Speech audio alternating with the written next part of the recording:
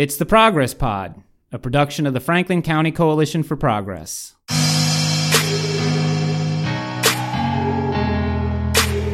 I'm Pete Mazzoni with Jeremy Cate. Coming from a history of institutionalization and segregation, people with intellectual disabilities, or ID, have made strides in education, employment, housing, and support services in general. However, the facts show that society is still far from achieving its vision of offering everyday lives for those among us with ID. On today's show, we're going to take a look at how and why this is, and what's missing for those with ID in terms of their connections to community and the larger society. Dr. Marita Flagler of Shippensburg University has made this an area of focus and has performed research and presented on this issue. She's the Associate Professor in the Department of Social Work and Gerontology and founder and co-director of Shippensburg University's Institute for Social Inclusion. She joins us for today's podcast. Thanks for being here, Dr. Flagler. Thank you very much for having me here. It's a pleasure to speak with you. So tell us about, I guess I'd like to start out talking about the Institute for Social Inclusion, and then we can get to your presentation. The Institute for Social Inclusion started officially 4 years ago. But as an idea, I played with it for several years. First, we are a university. As you said, I teach in a university, and university is not only about teaching. University is about education in general. And education goes beyond educating the students that come to college. We have a responsibility to the community. Okay. And being a social worker, I have had the good luck of working with many agencies in this community. And I could see what the need was there. We have got people that do great work, but sometimes we need a different vision in the work that we do, especially in the field of social services, human services. We respond to the needs of people. We try our best to provide the basics for a quality of life somehow.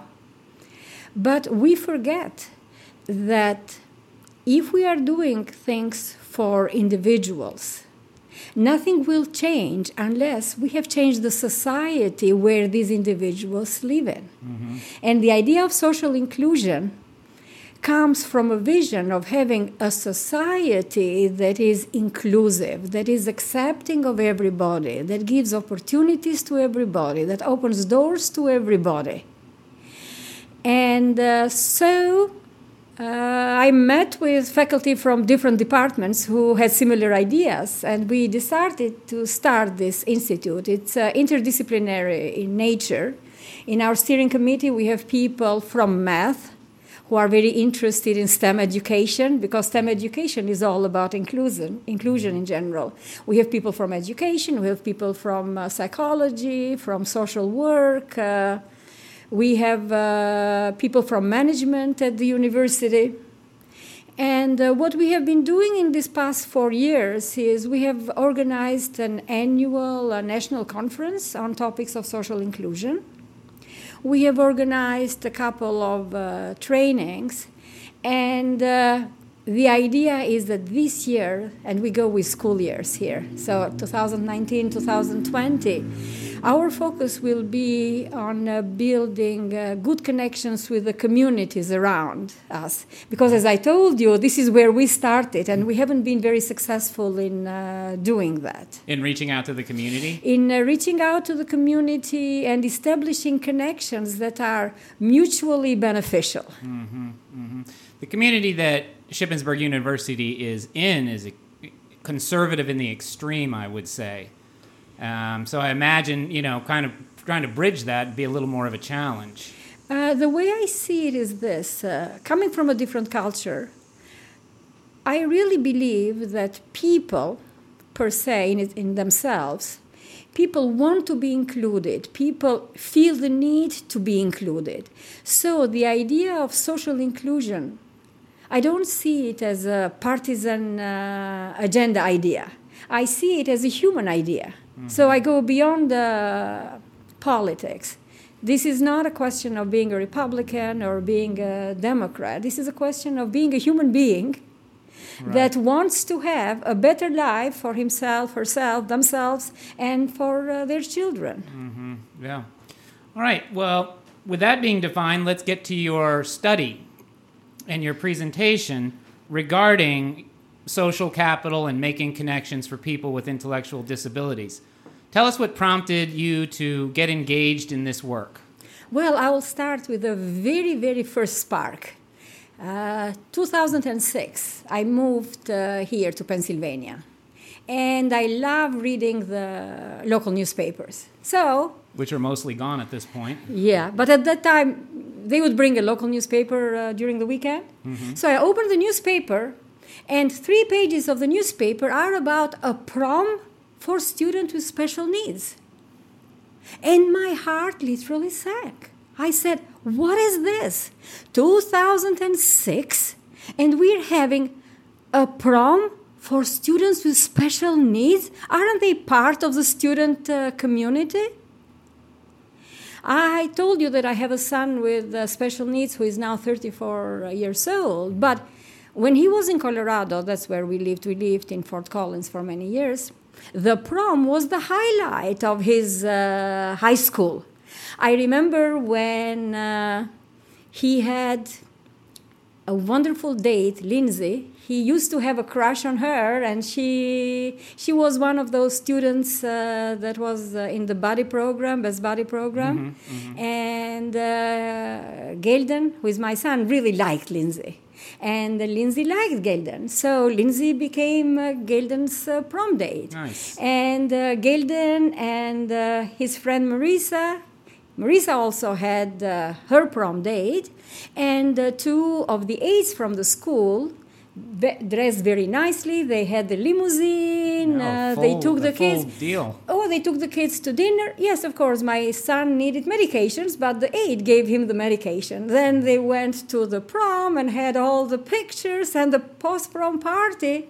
And for months, we would look at pictures. My son is not verbal, but we would look at the prom pictures, and I could see his face. Yeah.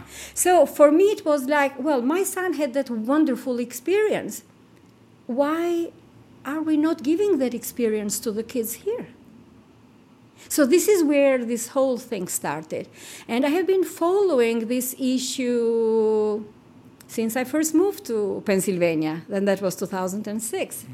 And what I have noticed is that Pennsylvania has been a little slower than Colorado. I don't know the other states, so I cannot talk about them.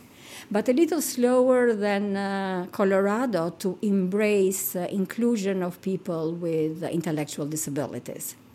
My son has what would be called technically severe intellectual disabilities, but he went to mainstream schools, and he had great connections in every stage of his life with what I would call regular students, non-disabled students. And here, what I see is that, like in Franklin County, we have the Franklin County Learning Center. Uh-huh. They do a great job there, but I really, for the life of me, cannot understand why do we bus children with special needs in this separate school. We have another school for children with autism, and I have visited the school several times. They do a great job there. What people who are doing these things don't see, and what parents very often don't understand, is that what we're doing is we're isolating these children. It's really, for me, it's a de facto segregation. Yeah. Because if all your friends in high school, in middle school, are people with special needs, when do you have the chances of meeting people without special needs and establishing connections? I believe all of us have got friendships that come from the days of school. And we would not have these friends that are different from us if schools were not places where people from different social economic levels, races, ethnicities came together to learn from each other. So it starts with the schools, and then you have got the programs. My son, as I said, is considered to have a severe intellectual disability, so he is unable to work. So he goes to a day program. What happens when he goes to a day program? It's a day program where people do community participation through a concept that still baffles me. Why? Because they go to a shopping mall, and we went to the community. Mm-hmm. They go to a park, they went to a community. And no conscious efforts are made to help the people in this day program to establish connections with peers who are non-disabled. Mm-hmm. Now, why do you think Colorado has such a different approach to Pennsylvania? Because I have to believe that the people in Pennsylvania are well-intentioned. I totally believe that people are well-intentioned. But what did they do differently in Colorado? In Colorado, it was... I went there in 1995 as a student. So that's what I found there. Mm-hmm. And that's what I believed to be the American way. Right. And in Colorado, we had unified sports. So when my kid played basketball, he didn't play basketball with other kids with special needs. He played basketball with kids with special needs and other people of the same age. We did the same for soccer. Mm-hmm. When we had activities, the activities were always together. As I said, with school, in Fort Collins, where I lived, there were not special schools. Mm-hmm. There were special programs within the schools, but one of the main goals of these programs was the connection with the other students and the other programs. Mm-hmm. So I don't know the history. What I have read in the books is that there has always been some resistance in Pennsylvania towards inclusion by special education. The reasons for that... I wouldn't say I have got a good understanding for, but the reasons for resistance towards inclusion in education and then in the other areas of life come first from the good intentions. Right. The first good intention is through the quality of education. If you bring together all the experts in one building, you'll have a lot of expertise, yes? And they will work together, and some of the programs might have higher quality than if you have a program with one special needs teacher in a school where all the other teachers teach the other students. But the second reason is it's easy for the administrators. To have them segmented. Oh, yeah, it's very easy. It's very easy. That's what I was just thinking. It's very easy. Logistically, it makes it easier for them. And it might even be less costly. And the fact is that when the federal government started special education, the intention was that it would be funding it to at least 40%. It has never done it. It has never gone beyond 12%. And then the states are left to pick up the tab. And as we know how the schools are funded, it all gets into the funding of the Department of Education in a certain place. Mm-hmm. What would an ideal situation look like to you for people with intellectual disabilities in the community? Well, for children, as I said, I really want to see all of them in normal schools. Mm-hmm. In neighborhood schools, this is what I would call them. Mm. And there is a convention on the rights of persons with disabilities, and that is the idea. Children with disabilities have the right to go to their neighborhood school so that they socialize with their neighbors, with their friends.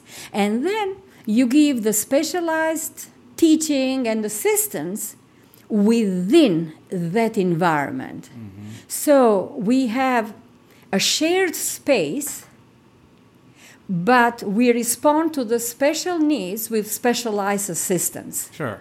But for me, the concept of shared space is extremely important because it's the shared space where the contacts happen, where friendships happen, where relationships develop. If you look even into the relationships of parents with special needs develop very strong relationships with other parents of children with special needs. A very good thing, because that provides a lot of support. Right. But if you have two children with special needs, then all your relationships will be with other parents who have children with special needs. And then how do you bring these children with special needs into the community where they belong? Are there still stigmas attached to the ID community? There are stigmas, but I wouldn't say that stigma is as strong as it used to be, because I see that with my kid. Mm-hmm. Everybody is very loving. Everywhere we go, people smile, high five. And I really don't see people who are trying to put down my kid or are trying to consider him as different. But having said that, and this is not stigma, but this is the way we look at people with disabilities. We look at them as others. I think that's kind of more where I was going with that question, that there's a discomfort. It's discomfort, and it's also, very often you get a vision for what you expect. And what you expect for your children, what you expect from other people, and the expectations we have for people with intellectual disabilities are very low. I think this is where the issue is. The expectations by the parents are very low. Parents themselves really cannot expect, they cannot dream of having their child with intellectual special needs be friends with children who don't have special needs. They cannot see their child with special needs having a girlfriend or having a boyfriend. The concept of this is good enough. So it's good enough that my kid goes to a day program. Mm-hmm. It's good enough that my kid goes to an employment program. And here in Franklin County, OSI does a very good job in providing services. But OSI can do a much better job in providing more community employment. Can you tell us very quickly what OSI does for listeners? Occupational Services, Inc. It provides services of employment for people with disabilities, and it has got a workshop where people sometimes work, sometimes don't work, because it depends on how much work they can procure for them. And then they also support people with disabilities in the community in different forms. And that part of their work is wonderful. But if you go to the workshop, and I have taken students there and have gone there several times, 30 years ago it was a wonderful thing. People with disabilities were working. Now for me it's very depressing. Because it hasn't changed? Well, it hasn't changed. It hasn't changed. Still you get people model. with disabilities that go there, stay all day with people with disabilities, and this is what happens. So these people with disabilities, most of them stay in group homes. Their peers in the group homes are people with disabilities. They go to work, they are there with people with disabilities. Right. So you see how we have built these invisible walls around well, you described it perfectly before. It's de facto segregation. And many people are not happy when I say it. But frankly, I would say that if we had the same situation for race or ethnicity, we wouldn't be so accepting. Right. I think people this is status quo.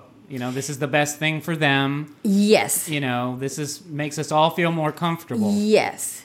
And the best thing for them, because we were talking about reasons why we have got these segregated things. One reason that many parents have is fear. What are they afraid of? Well, first, they are afraid of abuse. They are afraid of bullying. They are afraid of neglect. So, in a sense, they want to protect their children. They don't want their children to be rejected. Right. So it all comes from a very good place. But the fact is that if we are afraid, nothing happens. Because if we protect these kids, then they don't have a place in the world, and the world doesn't think they have a place there. Well put. And I'll tell you this story. 2 years ago, I was having dinner with a group of parents that have children with special needs. At the university, we have several programs for students, and they are all-inclusive programs for students with intellectual disabilities. So, as part of this program, I think it was a Thanksgiving dinner, and I was sitting with a parent of a daughter with special needs, and I had met the daughter in the programs there. Very high-functioning young woman.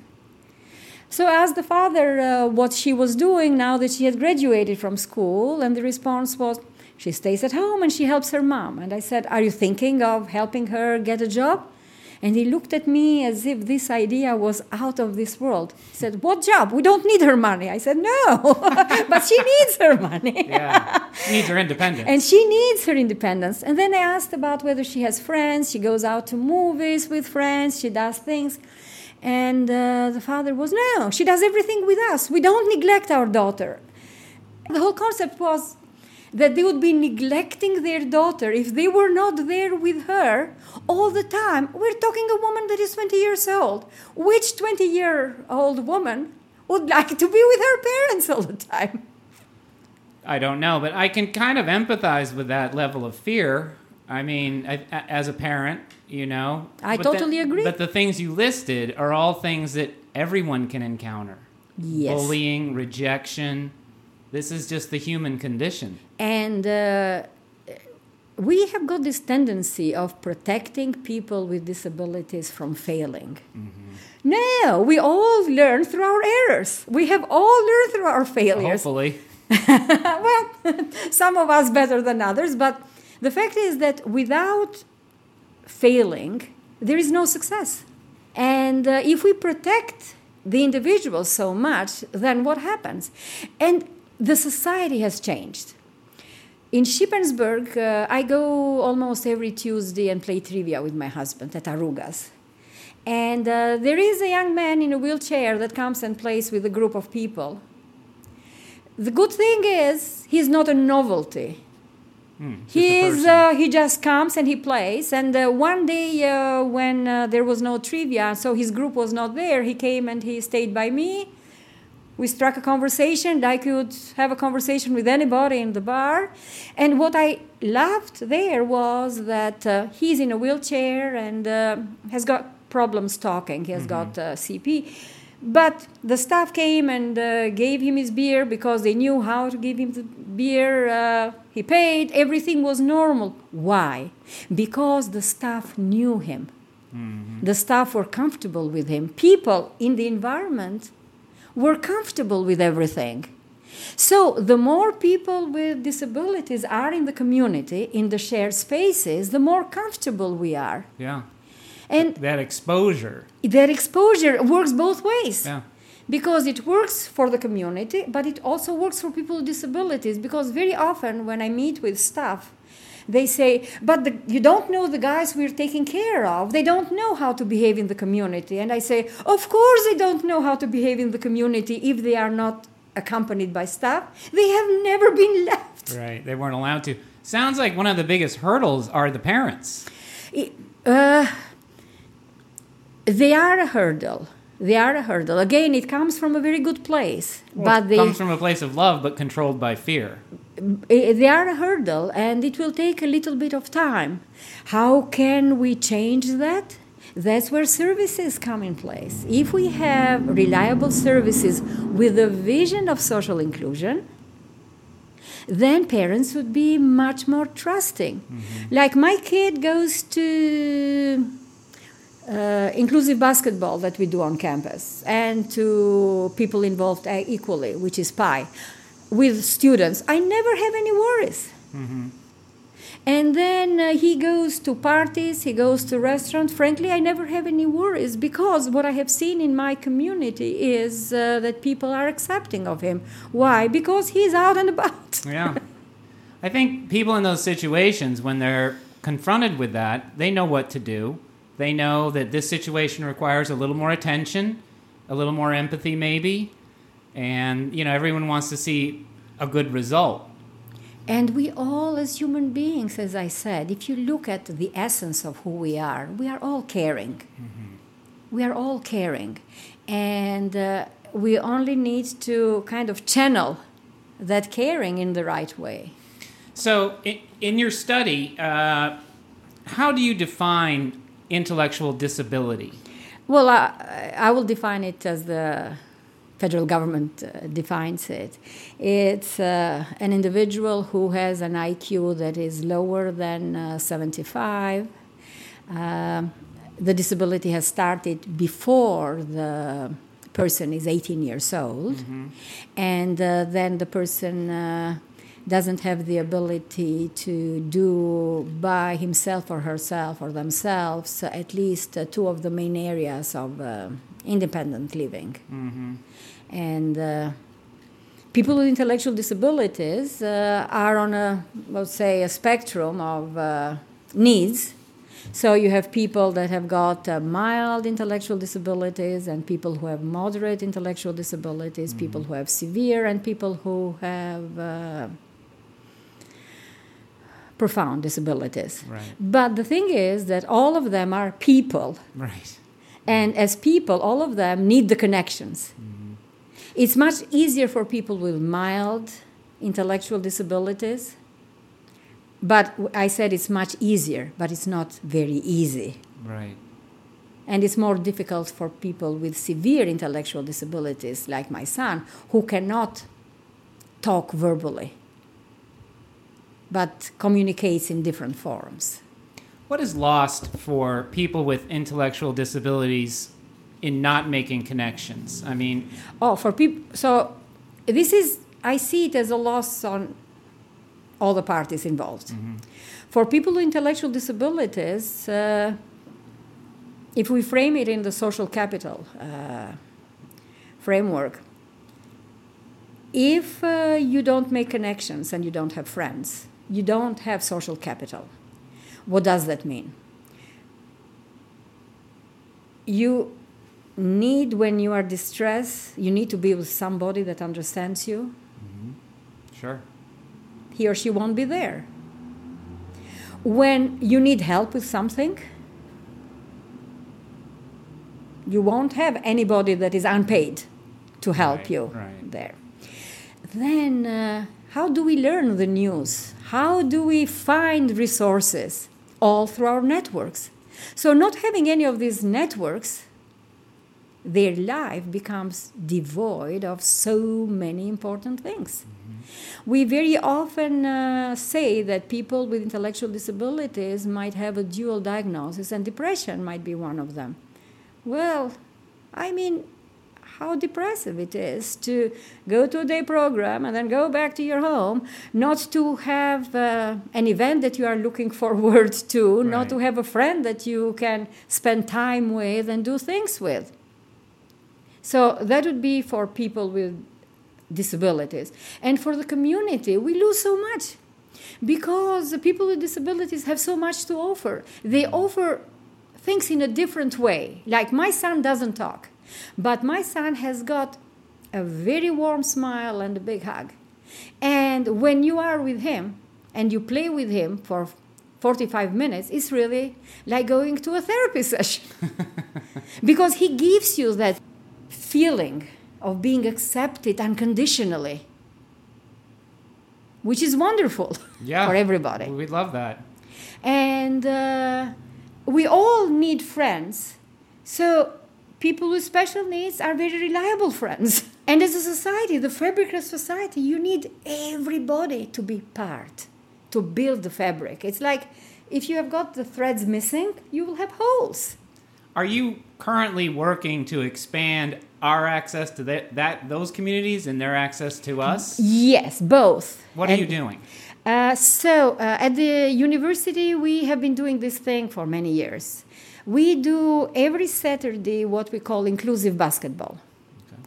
And it is conceptualized as a neighborhood game of basketball. Whoever wants to shows up.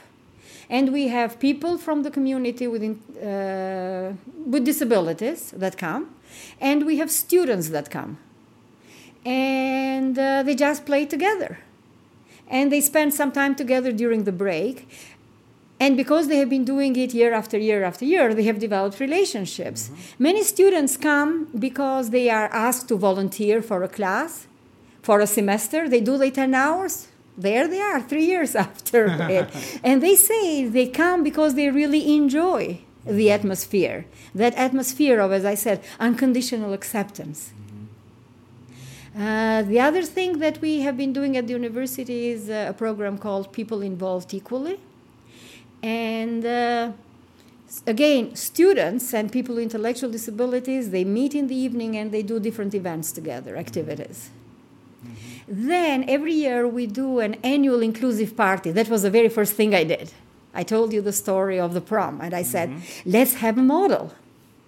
And we usually get about 120 people, students and people with special needs and their families, and they play together and stay together and dance together.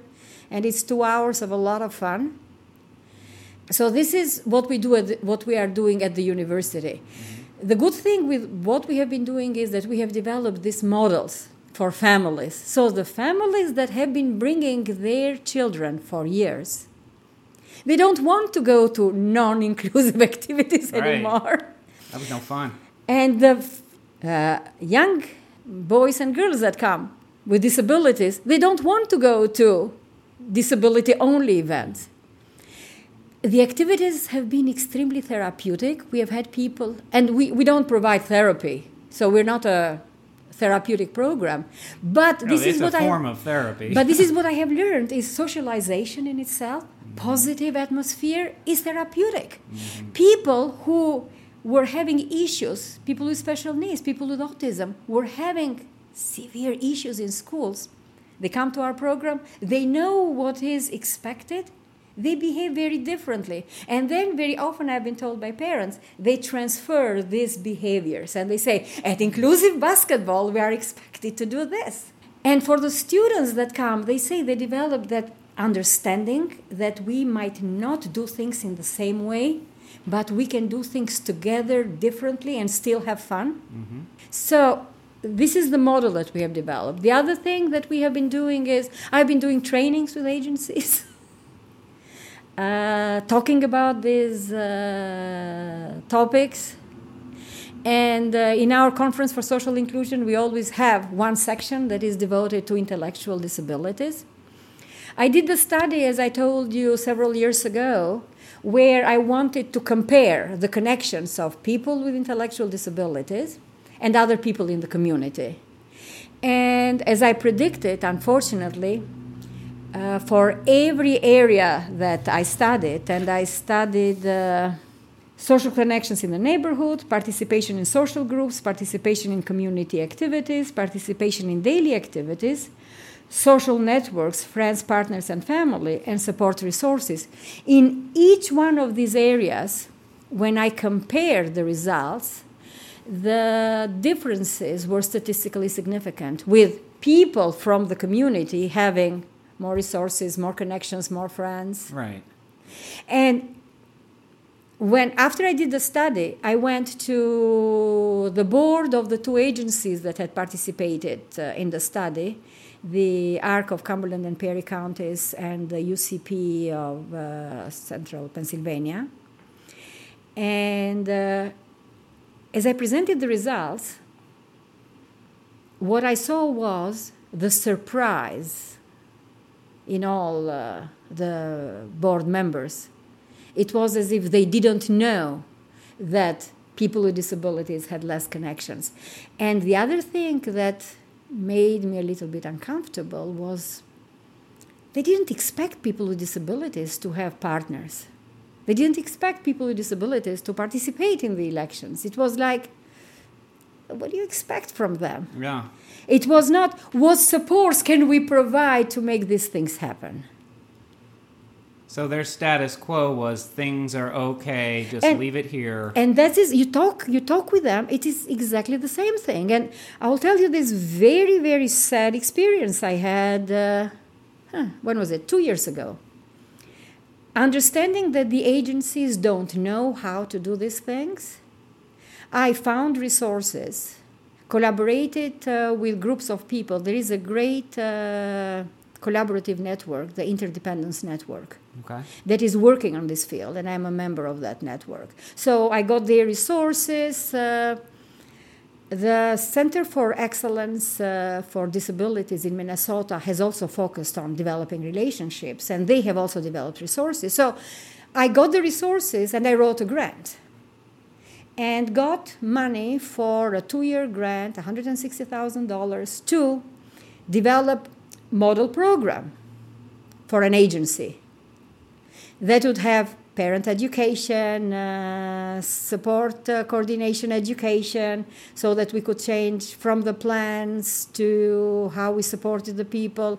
The people in the agencies would learn how to establish connections in the community. We would work with community organizations to open their doors. So the whole range of things. Yeah. Worked for it for a year, got the money. The agency director changed, met with the new director and the old director.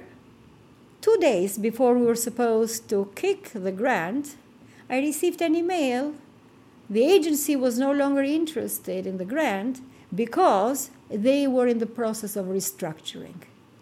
That shows that this is not a priority. Because if somebody is giving you money, which I raised, I wrote the grant, I collaborated with the people in the agency, don't get me wrong, it was collaborative process. But I put in the work. And we as a university were willing to put in the work. The people at the university management, they put in a lot of money in the program because they believed in it. They said, we need to do this for the community. And the agency, that I won't give the name of, said, we don't need it. 2 years ago. If we had done it, by now we would have had the model program. Is it because you're trying to restructure the entire framework of how this community is treated?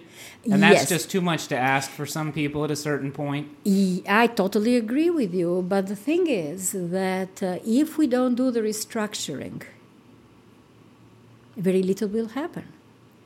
Because this is what I learned as I was doing my study. This is what I learned from conversations with people. You cannot have intervention in one small area. You need at least 7 or 8 areas to cover. Mm-hmm. But you need to start somewhere. Yeah. I want to circle back to the parents. In talking about when they go to these all-inclusive activities, the parents must experience a transformation in terms of how they see their child moving through the world. I totally agree with that. Talk about that a little bit. Okay, I will give you examples, but without names. Okay. So we had this guy, I think he's 21 years old. Mom brought him and said, I have heard about this program. I don't know if he will fit, but he loves playing basketball. I said, okay, let's give it a try. So he came, and at the beginning, he didn't know what to do with the teams, and he didn't know the people. First day, he stays for 20 minutes and says, that's it. Then Mom brings him again. I said, see if he can come again. He comes the second time. He plays for the full hour. And then I asked one of the students to spend a little bit time with him because I could understand how he felt alone as sure. He saw the others had relationships. Well, that's just like anybody showing up to a basketball game where you don't know anybody. Yes, totally. So, and this student who has graduated now, he a very nice black man with a big smile. He said, let's play together. And they started this relationship from that day on. Now, this guy has been coming for 3 years. Mom, who came, and at the beginning, she would talk with me and she would say, there is nothing to do in Franklin County. I don't know. My kid is staying at home. After the first year, her conversation was, where do I find resources? Nice. You opened her up. The second year was, we're looking for jobs here and there. What do you think about these opportunities? So it transformed the parents. Everything about their lives. And now the parent says, the son, of course, does not want to work in a sheltered employment. Mm-hmm. The son wants to work in a restaurant. Mm-hmm. He wants to work with other people. And he wants to have friends that are friends of his age, not right. friends that are necessarily friends with people with disabilities. So he goes to church now, and he has got the connections through the church with the friends. But mom got the courage. Before, she didn't have the courage because she felt that her son would not fit. What would the others say? What would the others do? Now that she sees that her son is very accepted, boy, he's a very good basketball player. Nice. So everybody cheers him and loves him, and he's a very nice man. So everyone's lives become richer through these interactions. Yes, because what you need is a model. The example I always use is when you have never tried something, even with food, you don't know what that is. Right. And you have to try it, to like it, and then to ask for it. Mm-hmm. Mm-hmm. Yeah, you have to take risks, for sure. What are the services, what are some of the services available to families with children with intellectual disabilities? The good thing is that in 2019, there is a push for community participation and inclusion. There is a push for community employment through federal legislation and through state legislation. And in the area, there are many opportunities. And if the family has a supports coordinator, the supports coordinator will know of these opportunities. Is there any website that people might go to learn a little bit more? Well, what I know... websites won't work very well in these cases, okay. But for adults that are over 18, they have a supports coordinator with SAMS, which is a management agency for people with intellectual disabilities, okay. And they will know of these resources. But the parents need to push for the type of resources, not to accept what is offered to them. Mm-hmm. But push for what they believe their child needs. And parents need to believe that taking risks has got big payoffs. Yes. Well, all parents are faced with that at some point. You know, the child's ready to go off to college or camp or whatever. You have to embrace the fact that the world can be an unkind place in some instances. And that's okay. You recover from it and we move on. Yeah. Yeah. You mentioned, I believe, in your paper, talking about, or maybe this is just me thinking about this, is having mentors for people with intellectual disabilities. They are doing it in another program on campus, Hire Me, and it has to do with employment. Mm-hmm. And this is what they are doing. They are mentoring young kids with disabilities for jobs. Mm-hmm. We don't have in this area special program. There are Best Buddies programs in the country, mm-hmm. And in this area we don't have something similar. I know that Dickinson has started something similar, mm-hmm. And I would very much love for Wilson to start something like that. Mm-hmm. At Shippensburg, since we are doing all these other things, I mean, you have limited resources. Right. We haven't gone into mentoring, but I will tell you this, that what happens in inclusive basketball, what happens in people involved equally, you really have mentoring through the relationships there. Throw out the times for that basketball game in case anyone's listening. Basketball is every Saturday, almost every Saturday, from 11 until 12, and we have a Facebook page. And if people check Inclusive Basketball at Shippensburg, that's where they will find our schedule. And we also put pictures of people there, mm-hmm. and videos. Awesome. And that's for everybody, just not people with intellectual disabilities. That's for anybody. There are people from community that want to come. We welcome them. Mm-hmm. They want to come and play with us. Mm-hmm. As I said, it's open as a neighborhood basketball game. Are there other ways we can get involved? Many ways. I mean, if here in Franklin County we want to start something in having shared spaces, there are programs. Meraki has a day program, and they are trying to do activities and events. We could work with them and see if we could do things where people from their program would participate in some event with people from the community. So many things can be organized. What you need is a couple of people in the community that are interested in doing something different. What have you spoken to local employers about employing people with ID? I haven't, because there are specialized agencies that are doing that. Okay, like OSI? And AHEAD, and there are other. I mean, because of the focus on community employment, as I said, by both the federal and the state government, there are many organizations that are pushing in that direction. And if anyone listening wants to get involved, I know that OSI has people that will come out and do various jobs. A former employer of mine, they came out and they did cleaning. Yeah.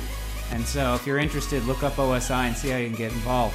Well, that's all the time we have for today. I want to thank you very much for coming on the program, and I greatly admire the work you're doing. Thank you, and I really appreciate the opportunity. Yeah, I'll just jump in and say, if you'd like to send us an email, you can send it to progresspod@gmail.com. We're also online at progresspod.org. And the Institute for Social Inclusion has a Facebook page, and you guys are online. If they check, they try to find InSync at Shippensburg, they will. Great. All right. Thank you, and thanks for listening.